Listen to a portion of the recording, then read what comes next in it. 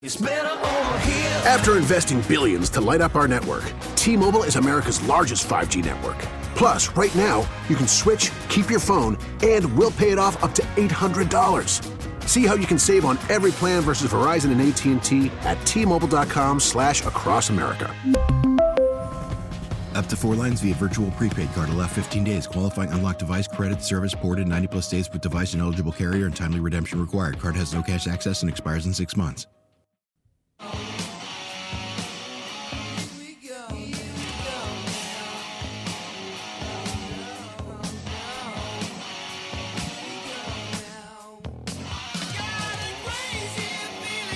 All right, Tommy, what in the world is going on in the NBA today with the Boston Celtics?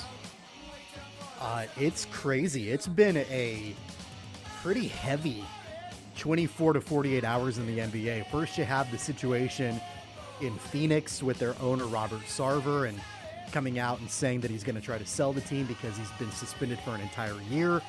Due to the workplace culture there in Phoenix, that's already happened. That's going on right now as far as his announcement. But then just within the last couple of hours, Boston Celtics head coach Ime Udoka apparently had an improper, intimate, and consensual relationship with a female member of the team's staff. That's a violation of the franchise's code of conduct. And ESPN, Adrian Wojnarowski, is reporting that Udoka could be suspended for the entire season coming up for the NBA. And that's a big Woj bomb that was dropped within the last couple of hours. It's kind of been a heavy couple of news days for the NBA. It's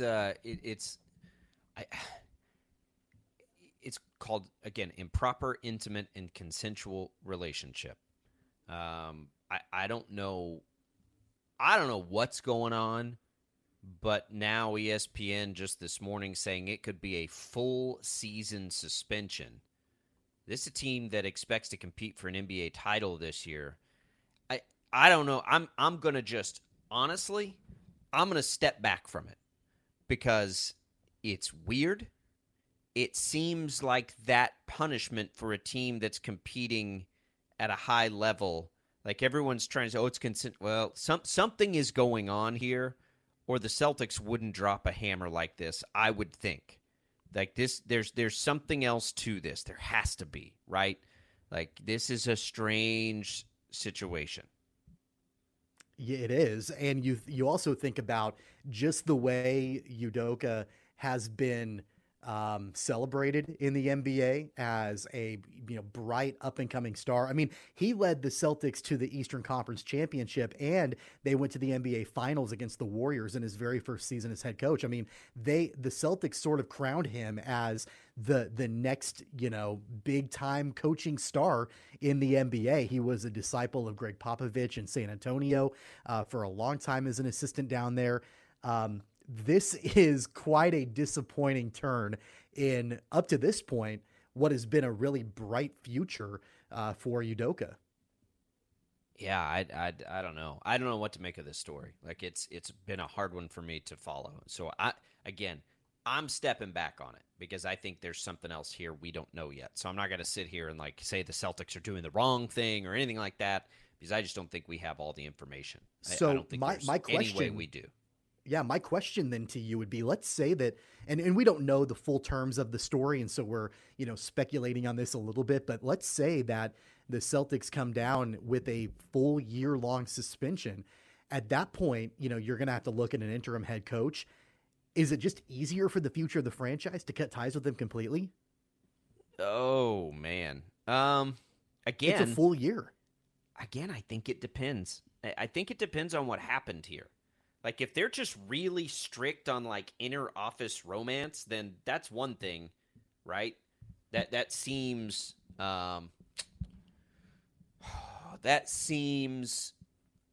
unlikely for a full year suspension. Again, it seems like there's something else there. So I don't know how to answer that until we know more about what happened.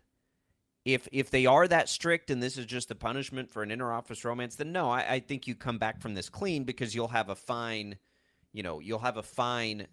court of public opinion perception. But yeah, I think you consider it if if this is something where the public is going to like cringe, right? But I don't know how to answer it because this is a little bit unprecedented, right? Because all we've been told right now is this consensual relationship within the organization. I don't know anything about Udoka's personal life. None. Don't know if he's single. Don't know if he's married. Like, I don't know anything about him, right? So I don't know why this suspension would be so severe unless there's something else to it. And if that something else to it ends up being something that we're all going to say, oh my goodness, like, good Lord, what is good? Then yeah, I think you consider it. But, right now this appears to be the path they're willing to take. I don't know, man. Again, it's a strange story.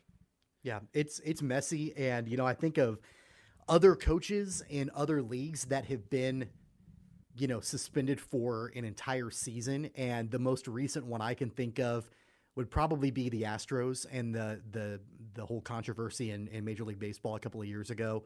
AJ Hinch. And of course, these were league suspensions coming down from Major League Baseball entirely. But the Astros just completely cut ties with Hinch. Now, it's apples and oranges. It's not the same situation entirely. But, Alex Cora, his involvement, he was suspended by the Red Sox, but he's back as their manager now.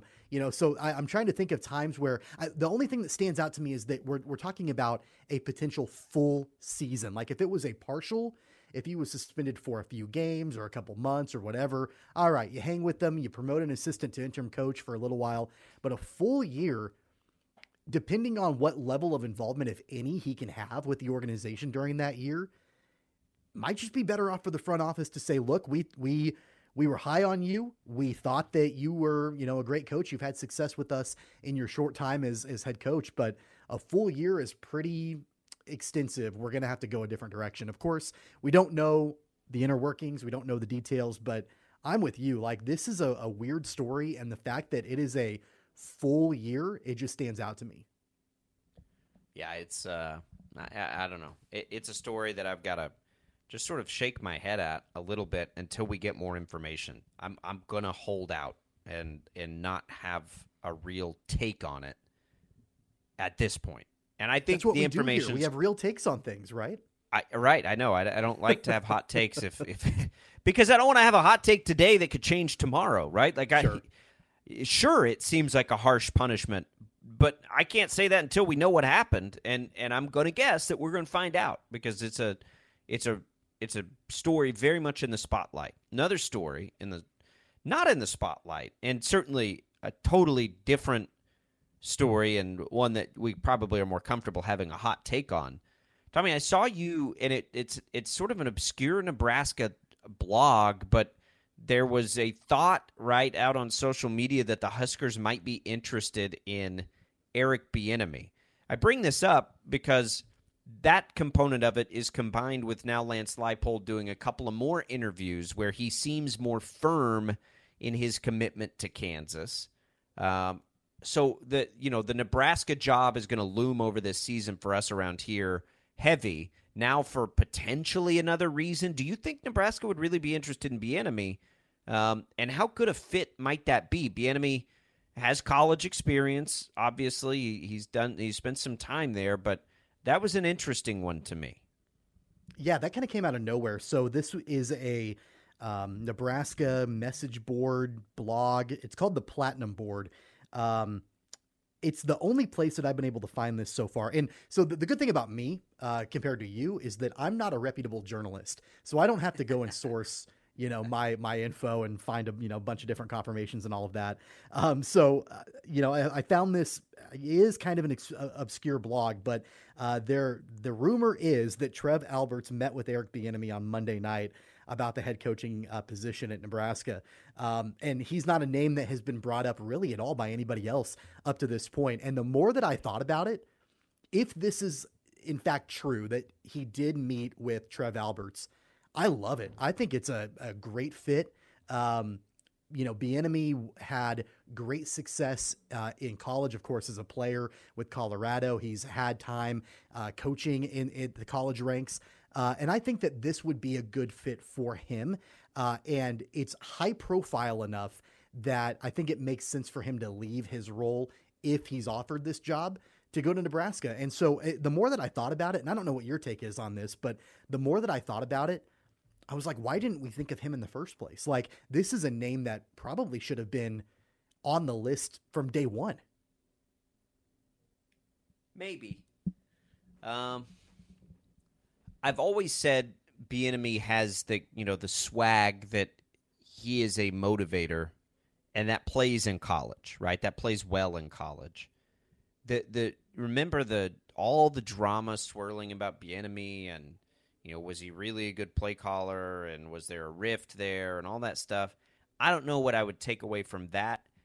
Bieniemy seems like he'd be a really good recruiter to me, and I think we all feel like he's ready to lead a team in some capacity. So yeah, I mean, I could get on board with a Bieniemy hire. I think the fans would get on board with a Bieniemy hire. I don't know that it's what Nebraska needs. So you're in the Nebraska big seat there, and you get to make the call. Would you rather have Bieniemy or Urban Meyer? I think for a long-term fit, the more that I think about it, Bieniemy for sure.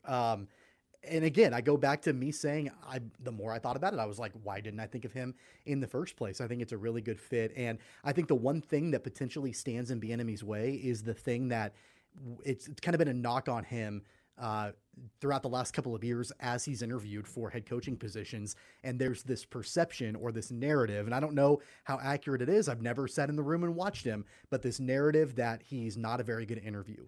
I don't know. I have no idea. That might be unfair. That's just what we've heard over the last couple of years. So I wonder if, again, and I have to stress, if this happened, because I don't know, we don't know for sure, that Trev Alberts met with Eric Bieniemy, you have to wonder how well that actually went. And if it stops there, I would imagine Trev Alberts is going to meet with a lot of different people. So you just have to wonder, all right, so he might have met with Eric Bieniemy, but how serious is the interest?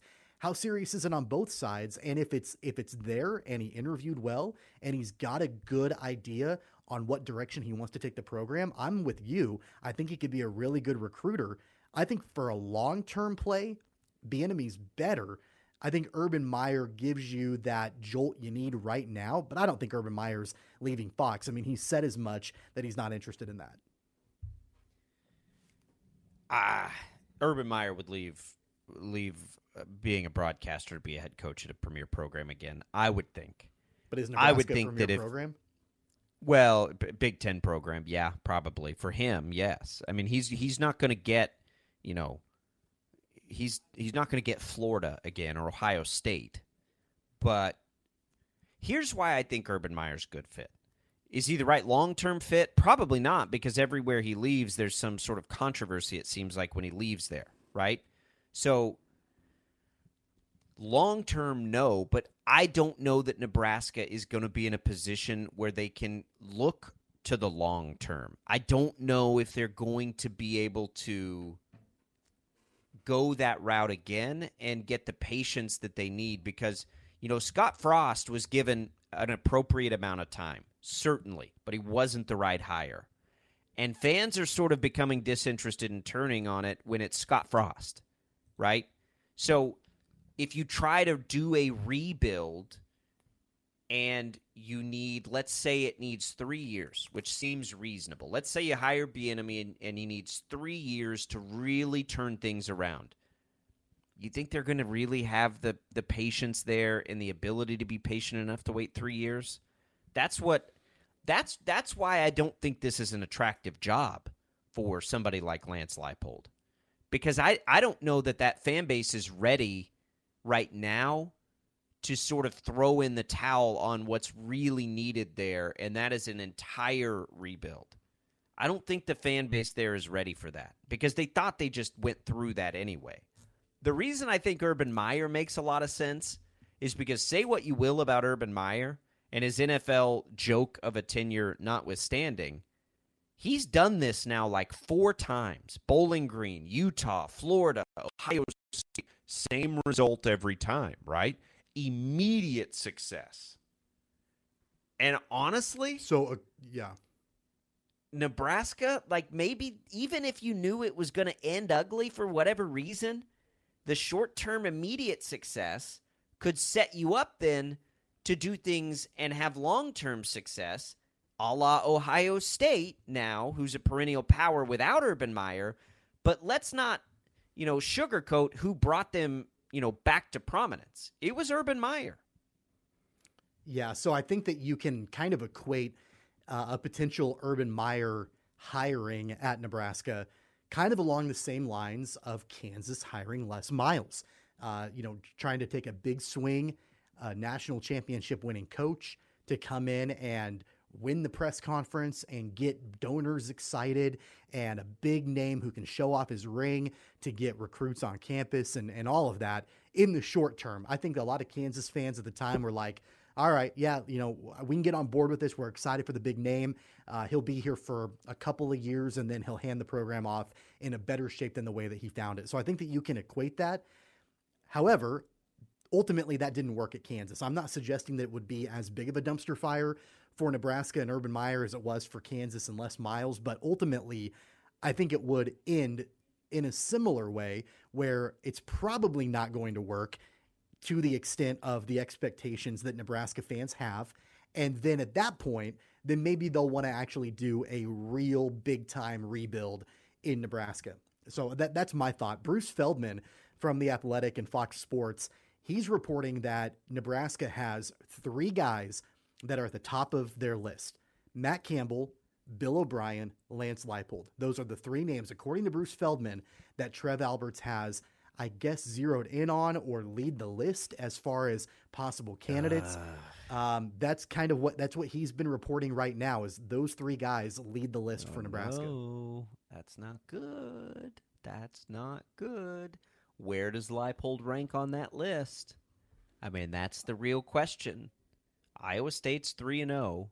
They're actually favored against Baylor at home this week, which surprised me a little bit. I think where Lance Leipold ranks on that list is pretty important. Is Nebraska going to be the job that finally pulls Matt Campbell away from Iowa State? Maybe. I mean, the money will be there, right? Like Matt Campbell's last year was Iowa State's year. Bill O'Brien, I assume, would take it. What's Bill O'Brien even doing right now? Why is he so interesting to everybody? Yeah, he's the offensive coordinator for Nick Saban right now. So, okay. That's part of it. But if and those guys have success. Yeah, those rebounds have success. Yeah. If the article from The Athletic tells you anything, and I'm looking at the tweet right now, the image that shows up when you link that article on Twitter is of Lance Leipold leading the Jayhawks into battle. The tweet from Bruce Feldman says, and this was 2 days ago, 10 days into Nebraska's coaching search, sources tell us that, and this is the order in his tweet, Lance Leipold, Matt Campbell, and Bill O'Brien are high on the Huskers list as Nebraska's process begins to unfold.